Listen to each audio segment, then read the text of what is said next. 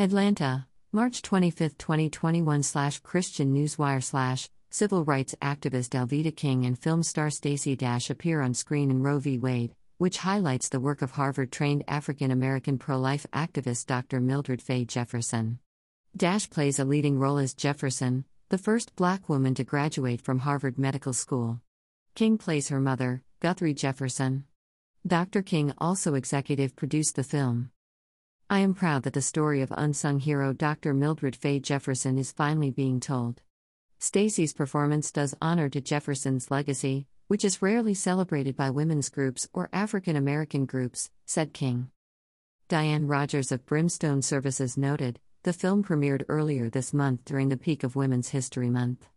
Our little girls need to hear more about Dr. Jefferson. Roe v. Wade is a 21st-century American political legal drama film produced, written and directed by Nick Loeb and Kathy Allen. It serves as a dramatization of the 1973 landmark decision, Roe v. Wade, rendered by the U.S. Supreme Court on the constitutionality of laws that criminalized or restricted access to abortions. The private screening will be held on Saturday, March 27, at 4 p.m. at AMC Barrett Commons 24 in Kennesaw, Georgia. Seating is limited due to COVID restrictions. Registration is required.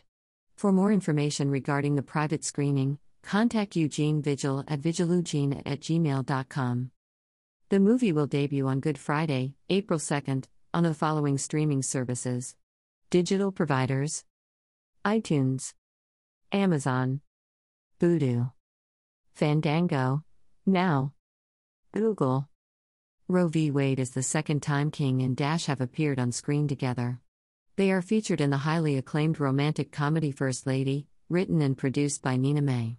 The film also features actors Joey Lawrence, Corbin Burnson, and Oscar award-winning actor Jon Voight. Source: Brimstone Services. Photo credit: Young Conservatives of Texas. Support Pierced Hearts blog. See donation options on the home page.